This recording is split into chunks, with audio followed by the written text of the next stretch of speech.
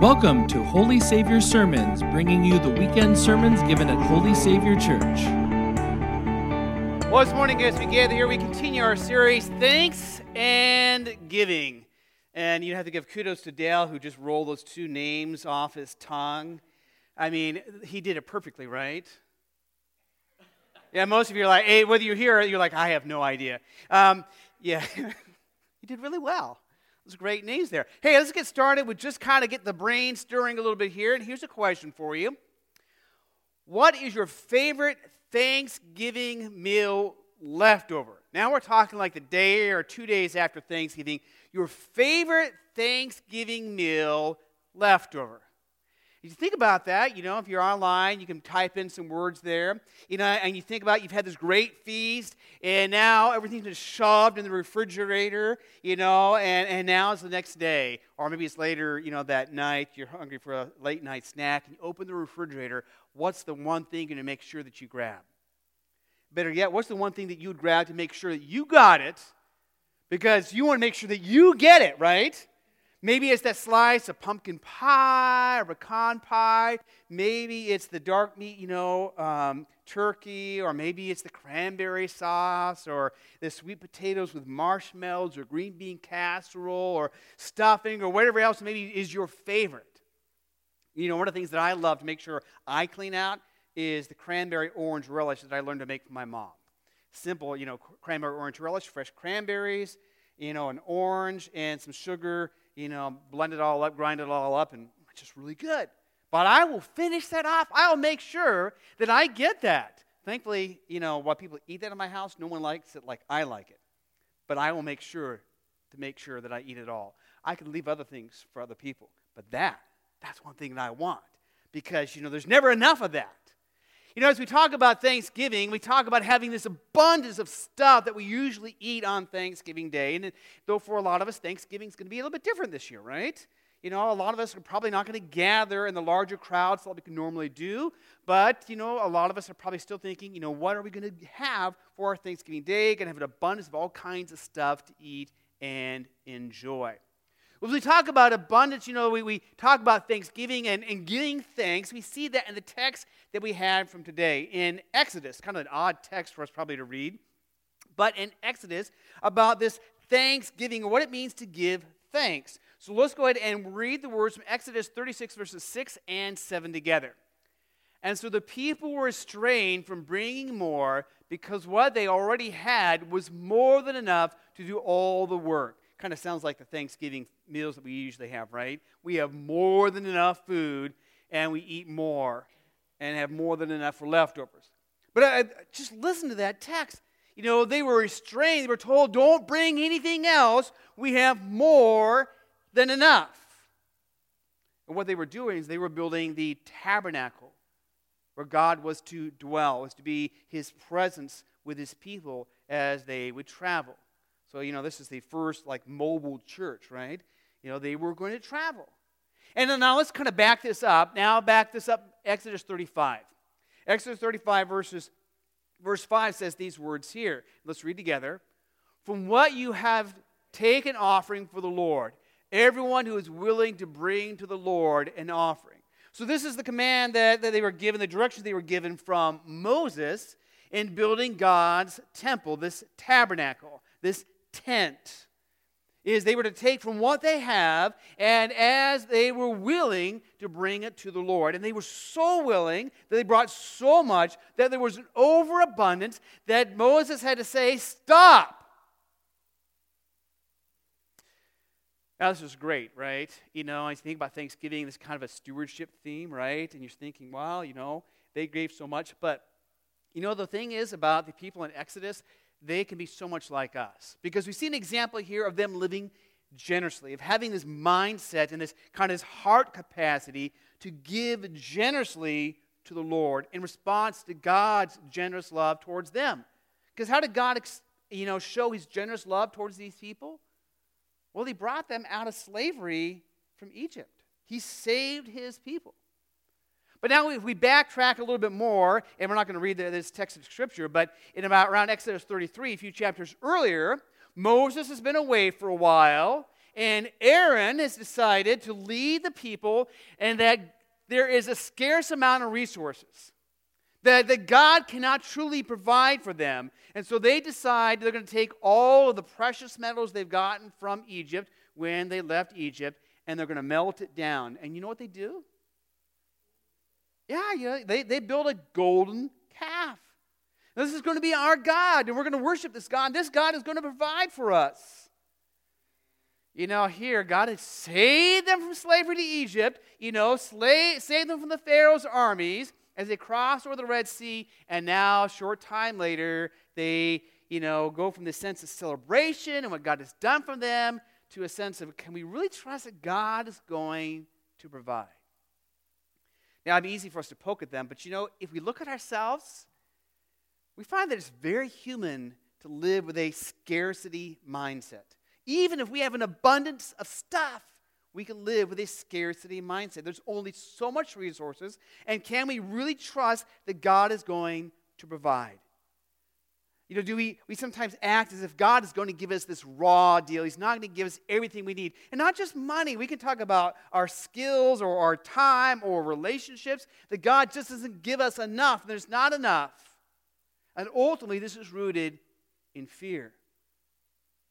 This is part of the same sin issue that you see go all the way back to Adam and Eve in the garden. That God provided for them, and yet they saw the forbidden fruit, and they decided to take that forbidden fruit because what God had provided was not enough. And they needed to make sure that they could be secure. That scarcity mindset, for most of us, this is deeply scripted into our lives because we are sinful people.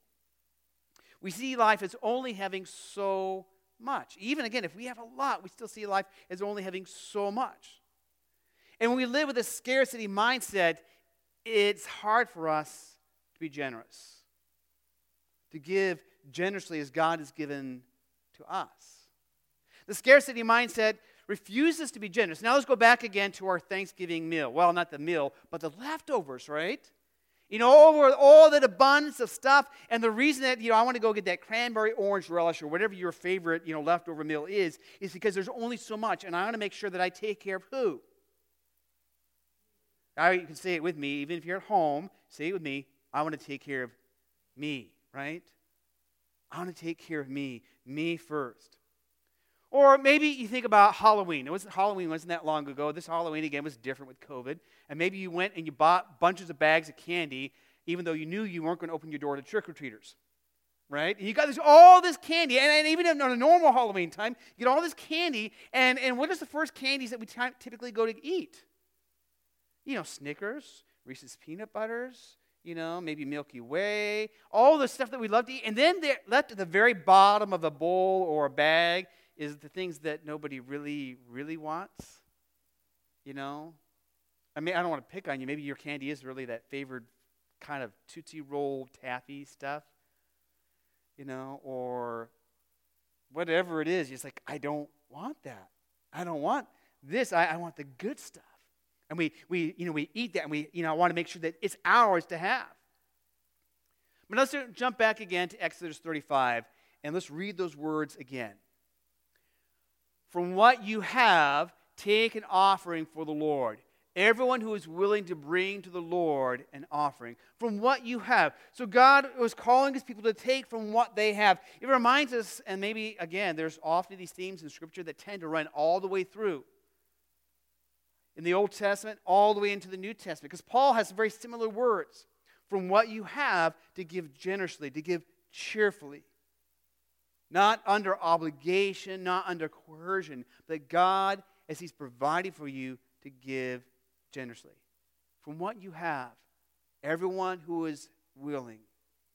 And God had provided for them. Now, they all had different resources. Their financial capacity, their resource capacity was different. But God is saying, for whatever your capacity is, that we give from what we have. We give because we have this heart capacity to give. And we see this shift happen in the people from building the golden calf to not trusting God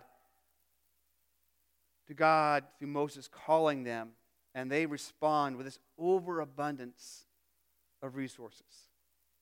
They trust God, and so they give generously. And we find that in Scripture, generosity is part of the Bible. It's part of the Scripture. Now think again of a Thanksgiving meal. And I don't know if you're usually the one that hosts or if you've ever been to a place where someone else is hosting the Thanksgiving meal. I've done that a number of times where, you've got one of those hosts, and maybe this is the way you're wired, that they'll make sure you have everything that you need. So, there's such an overabundance of stuff, not just on Thanksgiving, but anytime you get together with someone like this. So God is the host, and God is providing everything that his guests need. However, we as humans, again, we tend to live from this scarcity mindset, and we hoard God's many gifts. But the great thing that we see throughout Scripture is God is a God who doesn't give up. God does not give up on his love for you and for me. In fact, as we get ready to enter the season of Advent and Christmas, we see that. John 1:1 and 1:14, we hear about the Word became flesh. God himself steps into our world. And the words literally there in John go back to those Old Testaments in Exodus. God tabernacles. He tents with us in the flesh. God's generosity ultimately is expressed in Jesus Christ. In Jesus' death and his resurrection. God gives us what we need. It's important for us to know that we don't give out of our abundance or our lack thereof, but we give from God's abundance. Our generosity is reflected in God's generous love toward us in Jesus.